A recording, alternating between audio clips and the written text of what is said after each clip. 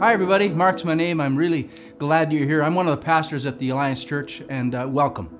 Special welcome to Town Center people, Mariner people, Ethos people, anyone else joining us around the world today. We're really glad that you are here.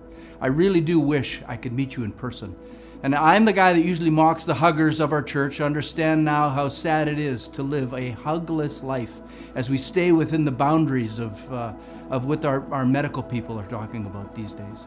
We're trying to stay within those boundaries and yet creatively and with joy stay connected as a church. So we're glad you're here. Today we're going to worship together. We're going to listen to God's word together. We're going to give God our tithes and offerings together, and we're going to pray together. In fact, let's pray now. Lord, thank you for today. Thank you for technology that allows us to at least do what we're doing here. Lord, we long to be together and we long to be with you. And so as weird as this kind of feels for all of us, we would pray that you would use this for your glory and for our good as we worship and hang out together as the church. In Jesus' name, amen. At this time, I encourage you to stand and sing together. It might seem a little weird, but you know what? That's fine. Let's worship.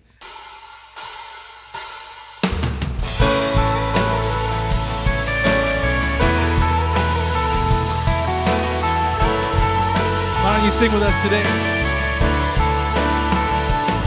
God is able, He will never fail.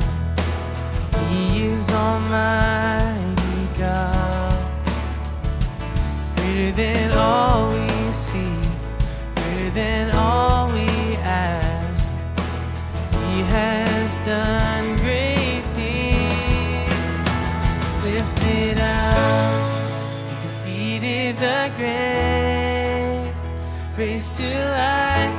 Our God is able. In His name we overcome. For the Lord our God is able.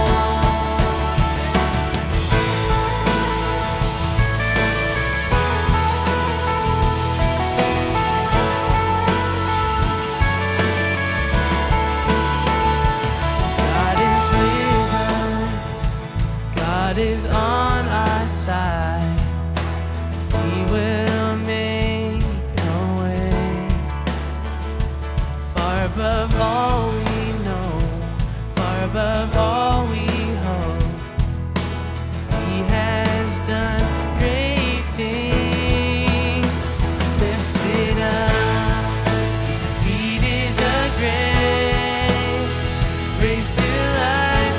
Our God is able. In His name we overcome. For the Lord our God is able.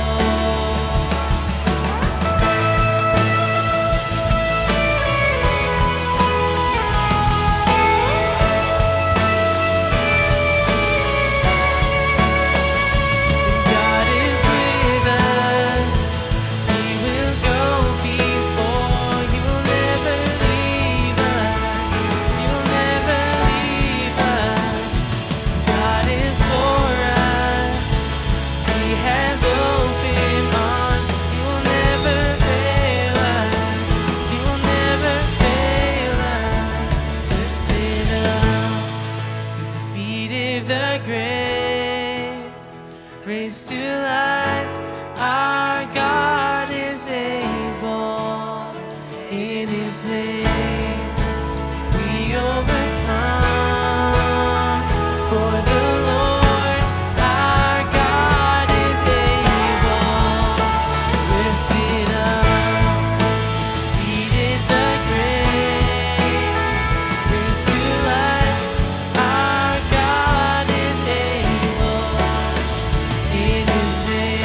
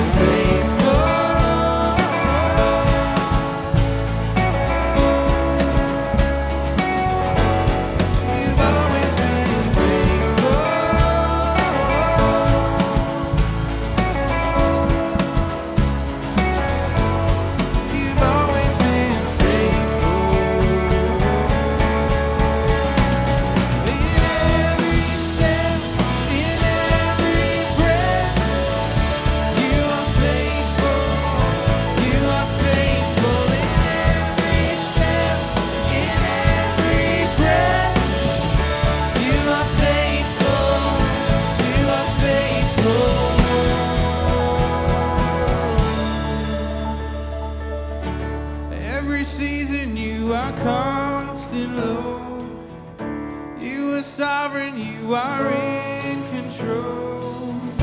Every season you are constant, Lord. You are sovereign, you are in control. My rock and my defense, my Father and my friend, my God, you are faithful. My hope and all my trust are hidden in your love. My God, you have always been faithful.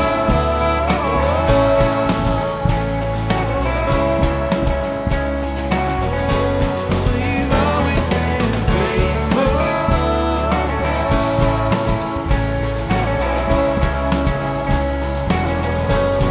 My God, you're faithful.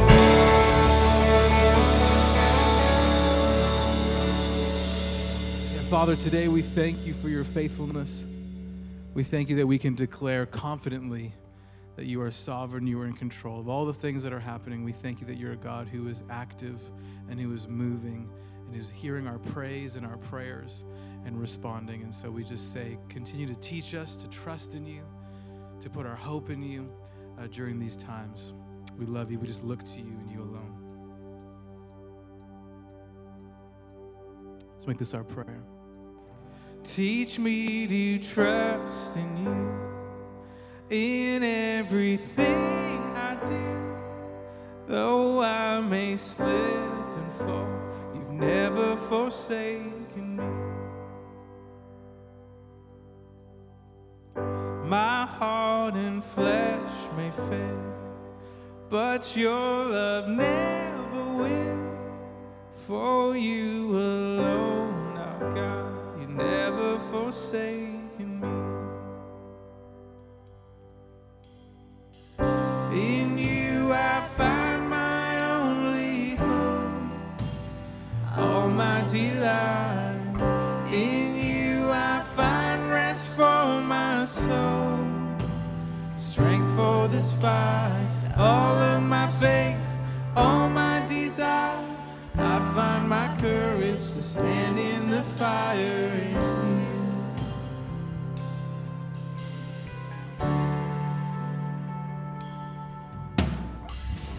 You hold me in your hands when my heart is overwhelmed. I will draw near to you. You never forsaken me.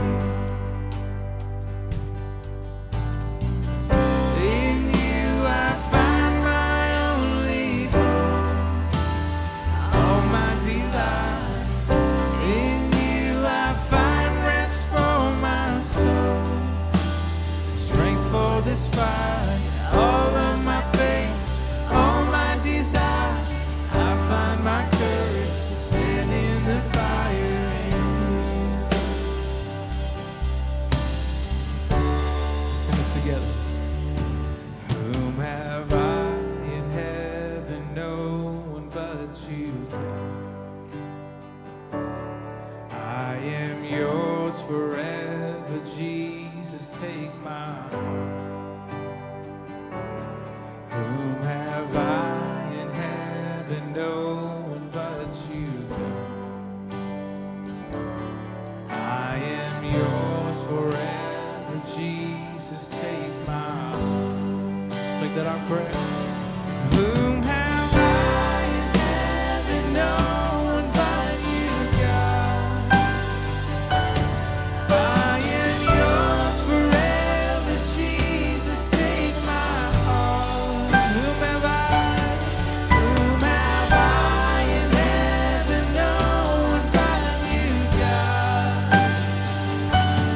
I am yours forever, Jesus, take my heart.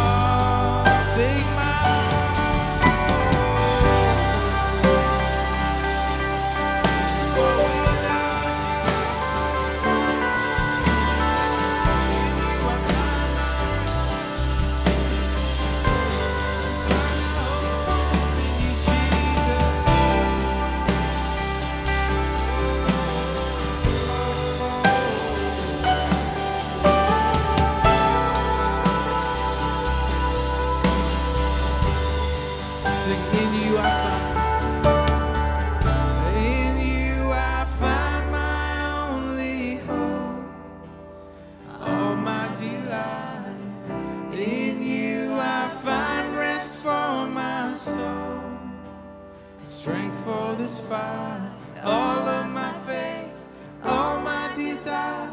I find my courage to stand in the fire in you. We find our hope in you today, Jesus. We find our rest in you. We love you. We just continue to seek you with all our hearts, we pray. In Jesus' name, amen. Amen. As the band continues to play, we're going to continue in our offering, in our worship through our offering. And we're just going to look a little different. You're in your homes or wherever you are, but we want to make it really easy for you. So this is part of the ways we worship as a church, as a family. And so if you want to go to cachurch.info, and there's a spot where you can click giving, and you can give your offering there. And so as we play, we're going to give you just a few moments to collect the offering now, and then we'll continue to worship and hear from the Word.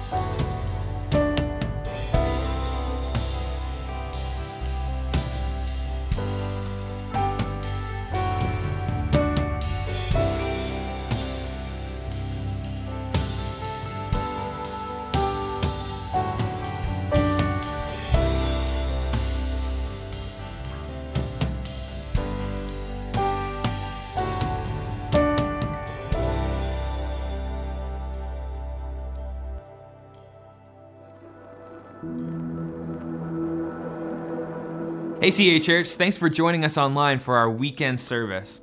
Whether you're self-isolated at home by yourself, with family, or whether you're gathered with your community group, obeying all social distancing rules, of course, we're glad you're here this morning.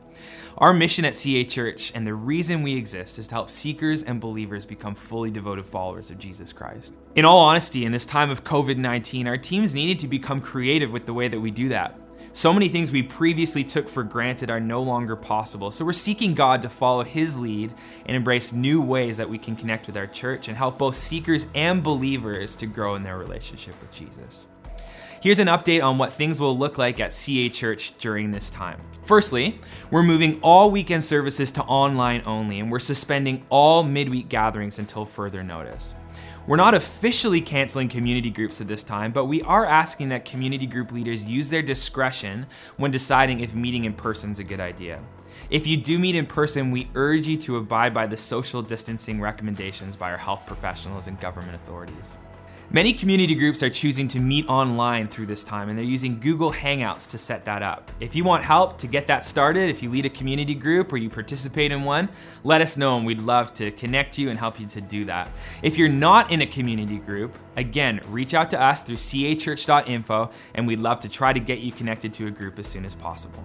We're doing our best to release content throughout the week during this time, and one of the ways we're doing that is through releasing a blog. And so our pastoral team will be blogging throughout the week, bringing encouraging content for you to read and to grow in your faith in this time.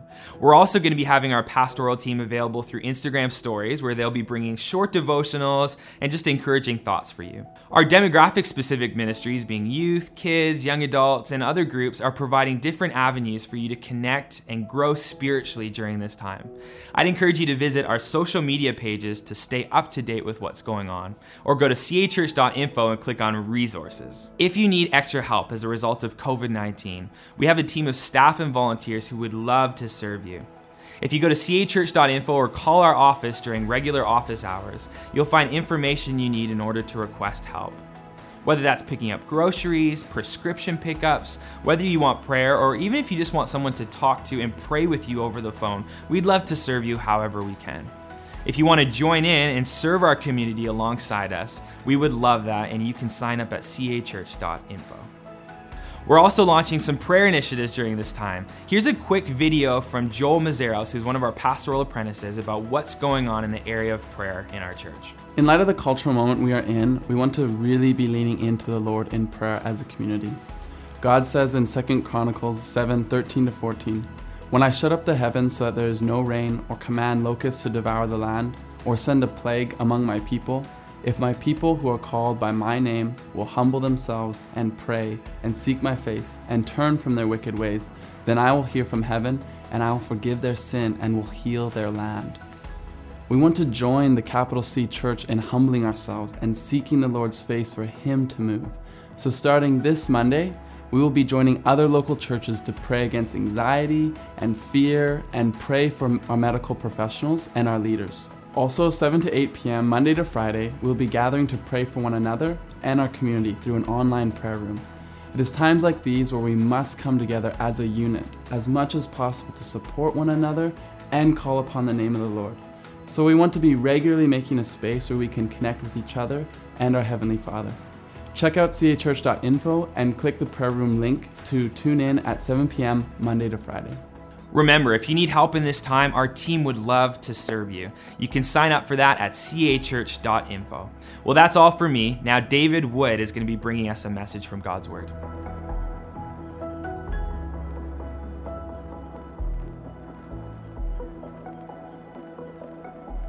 Well, hello, everyone. My name's David, one of the pastors here. And in fact, I'm the only pastor here. I am preaching to an empty room, which is not ideal.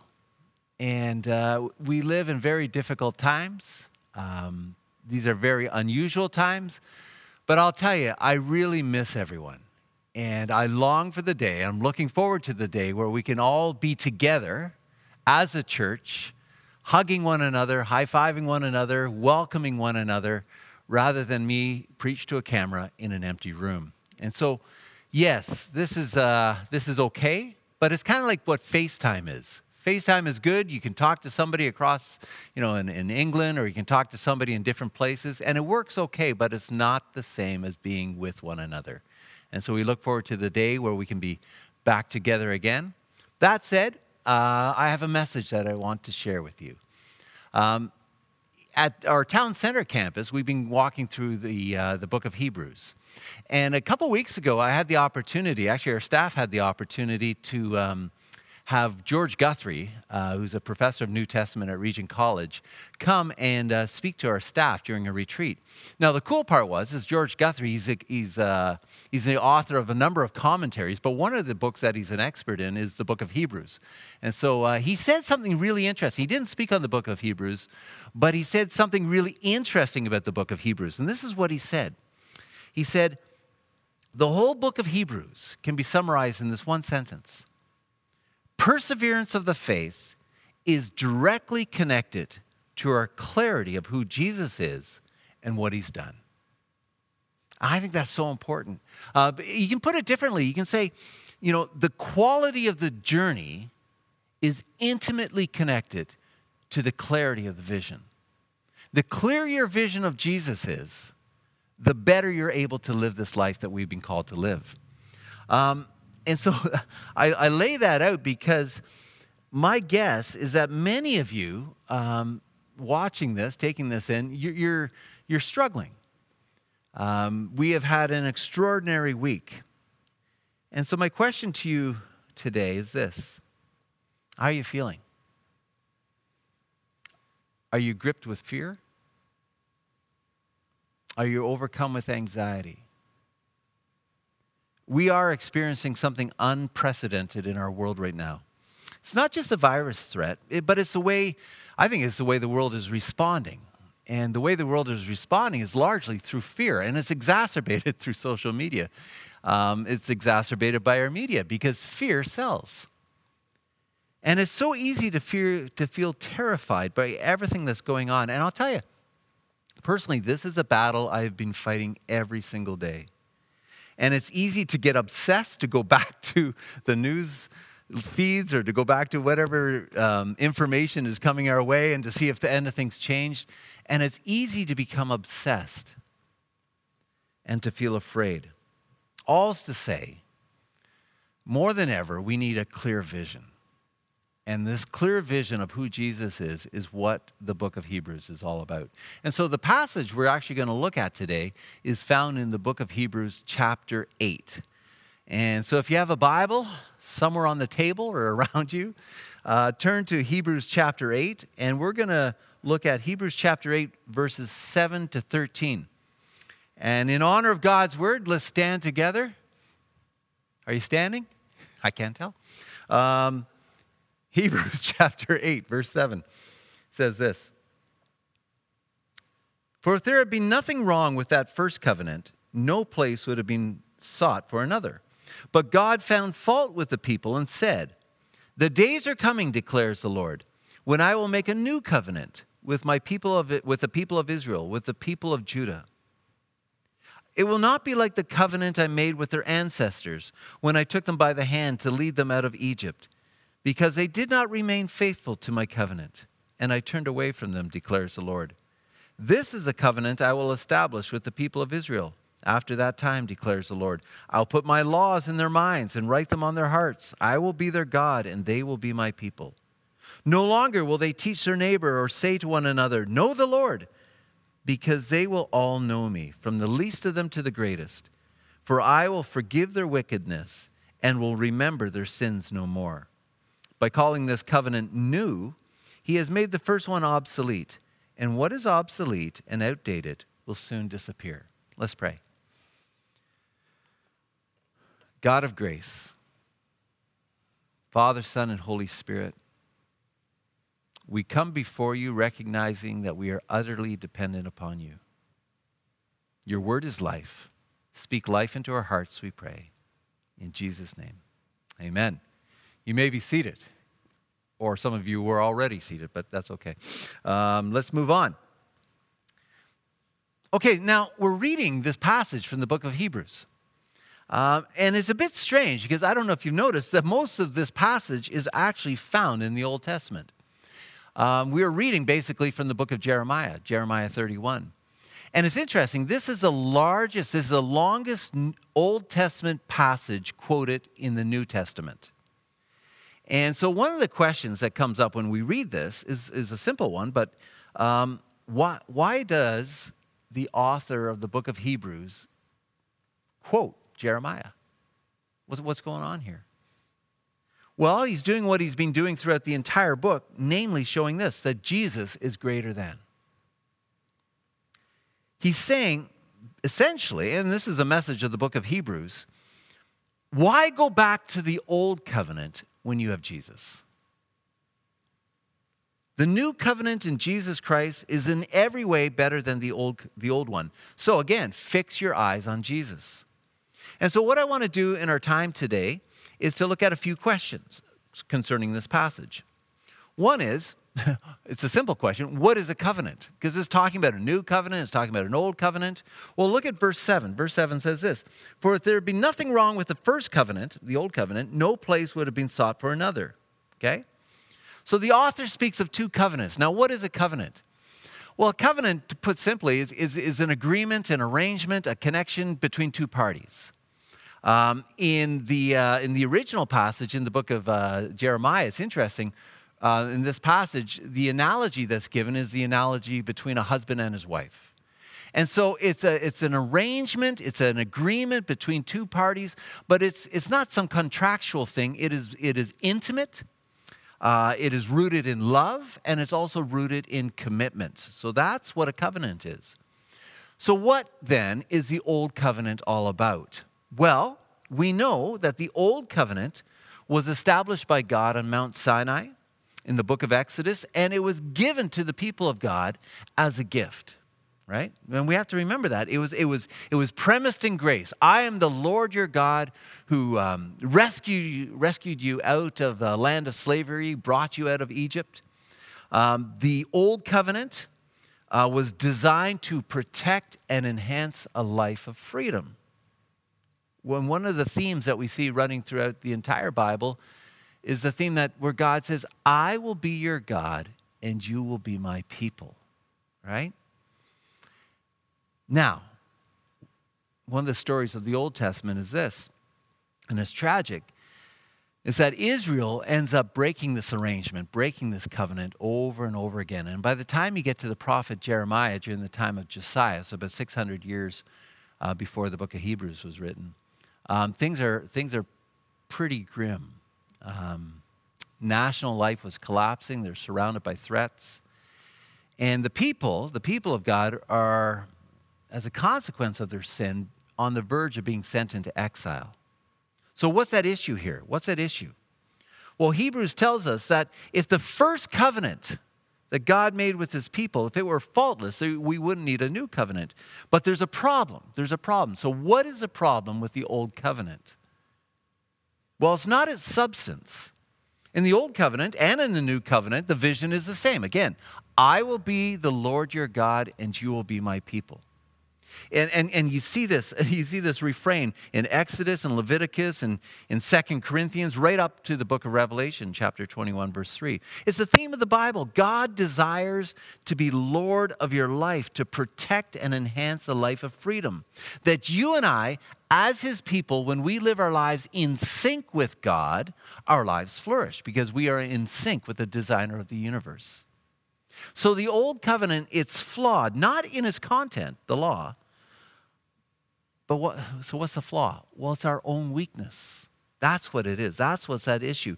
Because of this weakness, the covenant could not deliver its wonderful promises. So what is its weakness? Well, we read about this in Romans chapter 8, verse 3. It says this, "For what the law was powerless to do, because it was weakened by the flesh, God did by sending his own Son in the likeness of sinful flesh to be a sin offering." What was this weakness? It was a weakness of the heart. So now the big question we need to address is this. In what ways is this new covenant that we're hearing about, in what ways is it greater than, is it better than the old covenant? Well, we'll just look at a handful of ways. One, the new covenant works on the inside. Look at verse 10 in our passage. Verse 10. "This is the covenant I will establish with the people of Israel after that time, declares the Lord, I will put my laws in their minds and write them on their hearts. I will be their God and they will be my people." See, the issue with the old covenant is that it was largely external. The laws were written on stone and they were given to the people. Again, the law is beautiful. The law is powerful. And it was given to Israel to protect and enhance a life of freedom. But here's the thing. There was no internal power to live out these beautiful promises. Now, sure, they were encouraged. The people were encouraged to memorize. Memorize God's word. And we see that in Deuteronomy chapter 6. Memorize God's word. Keep God's word in your heart. Okay, that's important.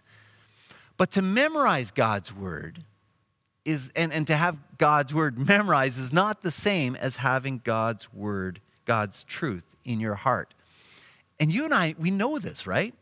Because how many people do you know, and don't point at them if they're in the room, social distance apart, right? How many people do you know who have memorized a lot of scripture but are really annoying? There's a lot of people like that. People who use God's word because they've memorized, they use it as a hammer against other people. Again, I've met my fair share of people who do that. And again, you may know some people like this.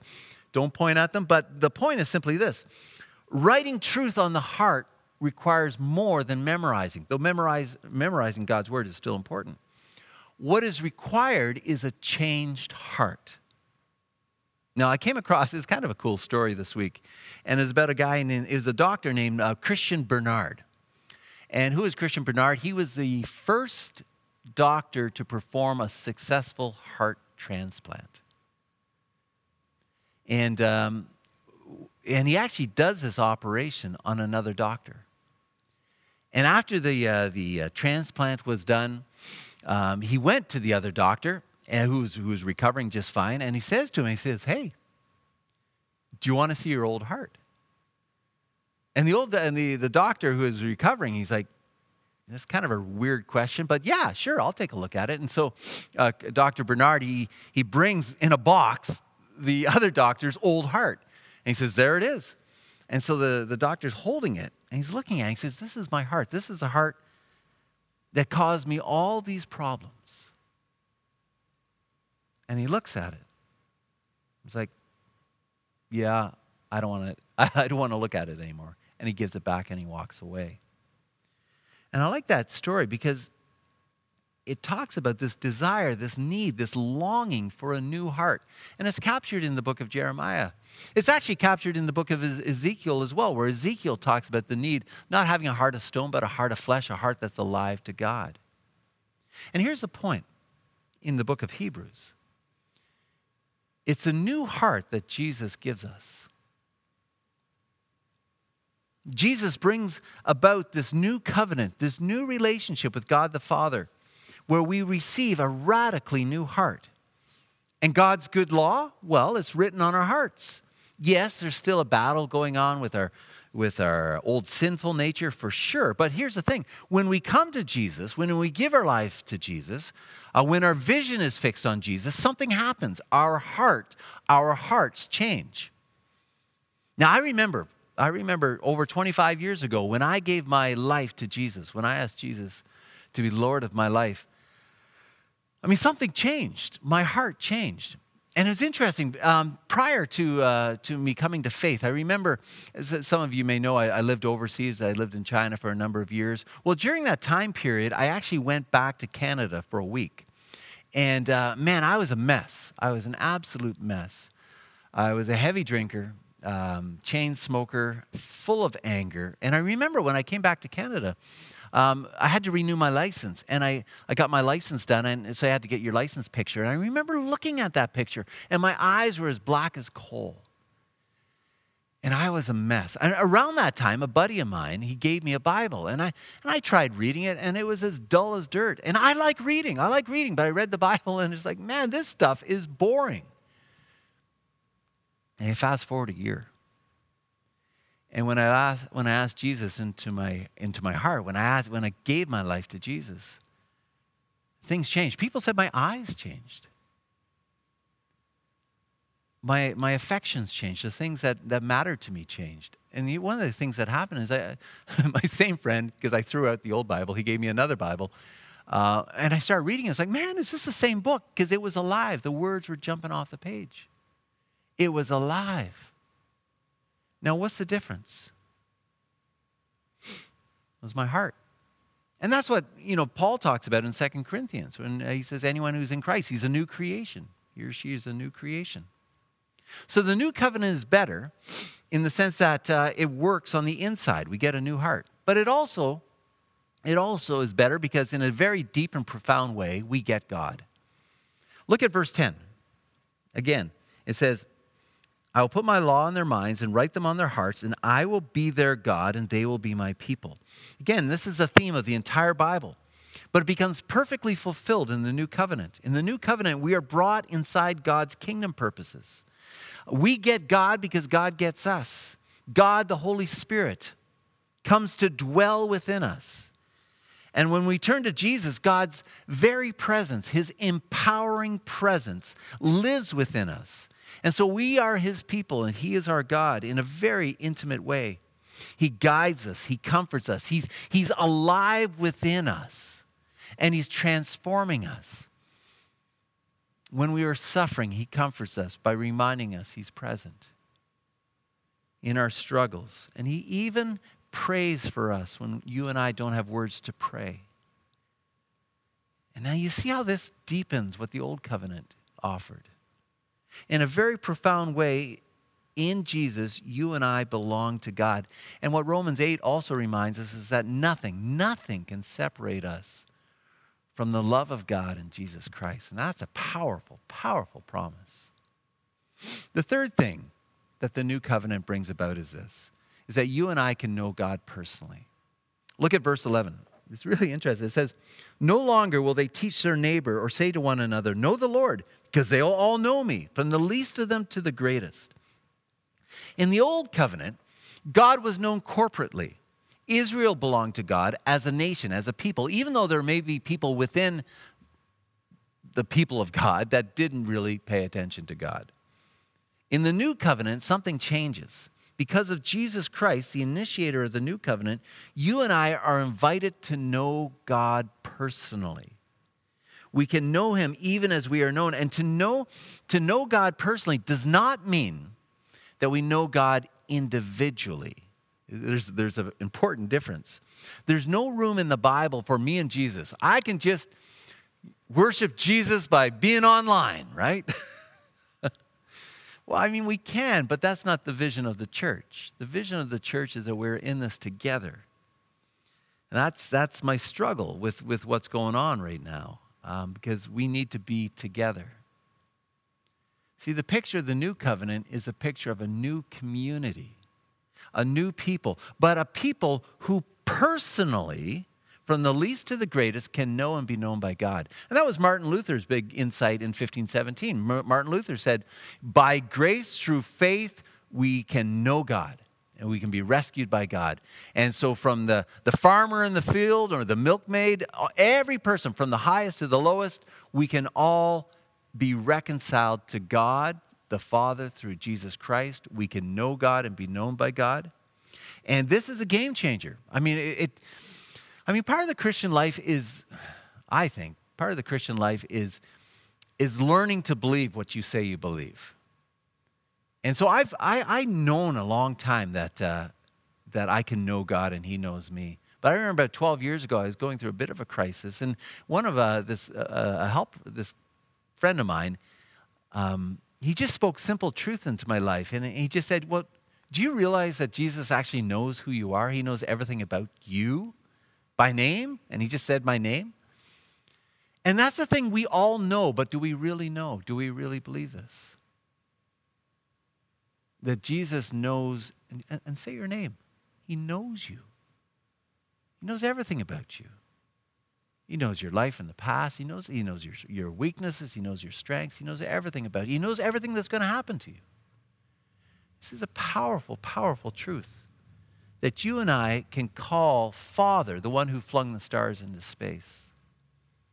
And so our response, and like in this passage, our response is we can say to people who don't know Jesus, say, hey, know the Lord. Or we could say to our brothers and sisters who know the Lord, say, hey, know him deeper. Believe the things that you say you believe.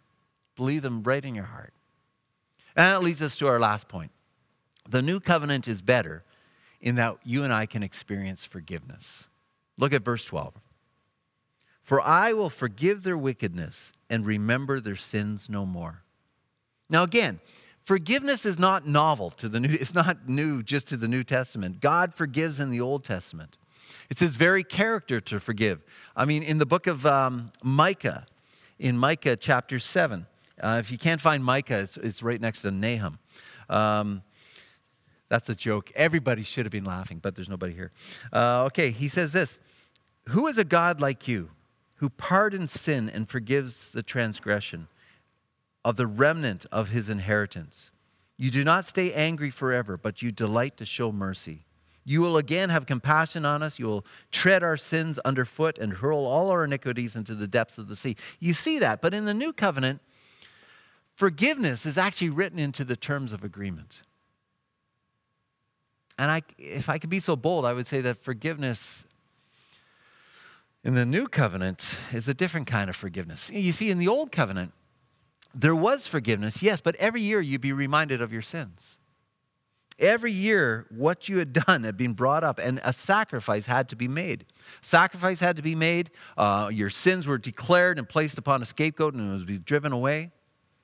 But the problem is every year you'd be reminded of your sins. And that's what Hebrews chapter 10. Look at Hebrews chapter 10, just one page ahead. Verse 3 says, those sacrifices in the old covenant are an annual reminder of sins. They're an annual reminder of our sins.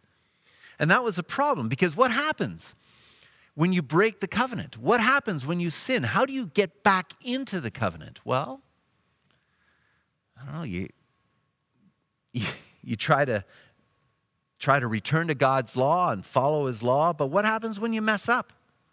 I mean, this is the question. I mean, the big question is this: how do you live your life before a holy God? How do you live? Usually it's one of three ways. On our own, we we realize that we can't live up to God's standards, so we try to live slightly better than our neighbor. So it's like, compared to my neighbor, I'm doing pretty good, right? Or we pretend that we're okay. We pretend that we're holy. But we all know what that brings. That brings about masks, where it brings a lot of hypocrisy, where we're acting a certain way on one day, but in our private life, we act completely different. Or it leads to despair, saying, man, there's nothing I can do to live up to God's standards, so I may as well walk away, right? That's the challenge. At the end of the day, we need forgiveness. But here's the thing. Forgiveness, true forgiveness, is tied to memory. Now, there are some people I know who have really good memories. There's people I've read about in history have really good memories. I read about this one missionary in China who could recite the New Testament forward and backwards in Chinese. And that's a good memory. But here's the thing. That's nothing compared to God's memory. God does not forget anything, and that's an uncomfortable truth. All we've done in thought, word, or deed, God knows and He remembers. And that's what makes the new covenant so much better. Because what does it say? For I will forgive their wickedness, and I will remember their sins no more. How does God do this? How does He forgive our sins so He doesn't remember them anymore? Well, we read in the new covenant, a sacrifice has been offered once and for all. And we know that because of the cross, we know that Jesus has sacrificed Himself once and for all on our behalf. And what better sacrifice can there be? What more perfect sacrifice can there be than God Himself? And what better substitute for you and me than God the Son, the Word become flesh? Jesus dies on our behalf once and for all. But He doesn't stay dead. He's raised to new life and now offers us forgiveness, true forgiveness, where all of our sins, all the things we do that we shouldn't do, all the things that we haven't done that we ought to have done, all of our sins are nailed to the cross, are forgiven and forgotten by the one who matters most, God. So what does this mean? Well, Jesus Christ, the establisher of the new covenant, in Him, you and I experience full forgiveness. We are set free to live the lives that we are created and redeemed to live. And brothers and sisters, that's why the new covenant is so much better. And it brings us back to a recurring theme in Hebrews. If you have Jesus, why go back? Why go back to the old covenant? I mean, that's what it says. Right at the very end, he says, by calling this covenant new, He has made the first one obsolete. And what is obsolete and outdated will soon disappear. Jesus, in every way imaginable, is greater than. So let me leave you with this. Where is your vision these days?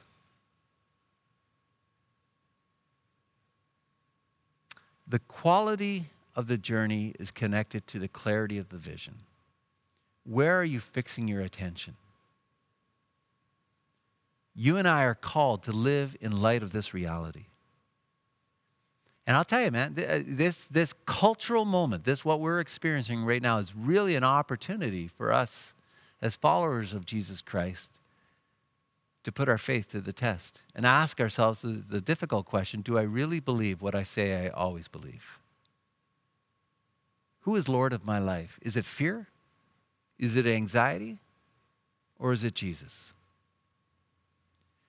Allow the truths of Jesus Christ to shape your heart during these difficult days. Man, I got so many more things to say, but I see that my time is done. So let me close in prayer, and you carry on with your day. Let's pray. Jesus, you are greater than. You're better than.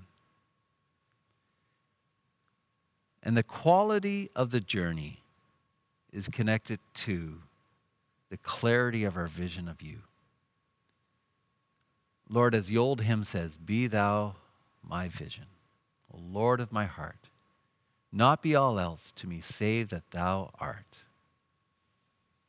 Lord, our desire is to have our eyes fixed upon you.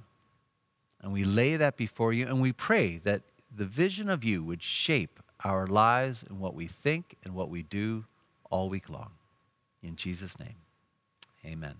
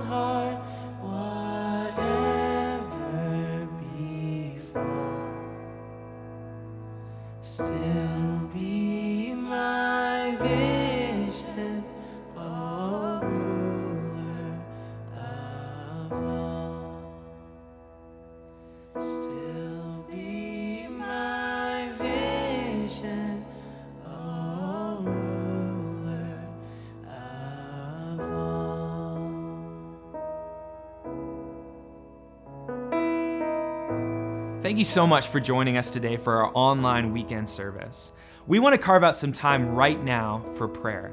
If you're in isolation by yourself, at this time, I'd encourage you to call a friend. If you're with family, with friends, or if you're with your community group, then just take the next 5, 10, or 15 minutes to pray together. We're going to have a few prayer needs on the screen, and I'll just walk through them with you right now. The first being the health and safety of our church family and those in our community. Secondly, for those who are working in the healthcare profession, that God would protect them as they serve. Third, for the peace of Christ to rule in our hearts. And then lastly, take a few minutes to pray for the needs of those in your group, in your family, or other needs you know of people in our church. Have a great rest of your week. Enjoy this prayer time together, and we'll see you soon. God bless.